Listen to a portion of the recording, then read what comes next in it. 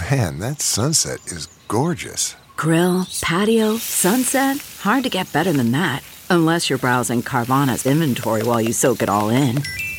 Oh, burger time. So sit back, get comfortable. Carvana's got thousands of cars under $20,000 just waiting for you. I could stay here forever. Carvana, where car buying meets comfort meets convenience. Download the app or visit Carvana.com today. Good morning, I'm Randy Naughton at Fox 2 with your St. Louis news, driven by Bomarito Automotive Group. The Maryland Heights Community Center reopens today. It comes 1 week after police say a disgruntled employee shot and killed a coworker inside. The community center has been closed since last Monday.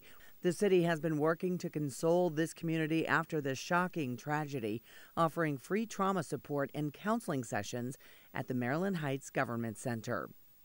St. Louis County Council members meet today to discuss paying for their part of renovations to America's Center in downtown St. Louis.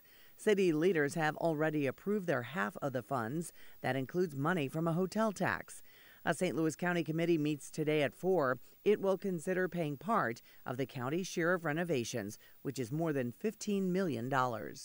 From the Fox 2 Weather Department, a few showers will redevelop well south of St. Louis this afternoon.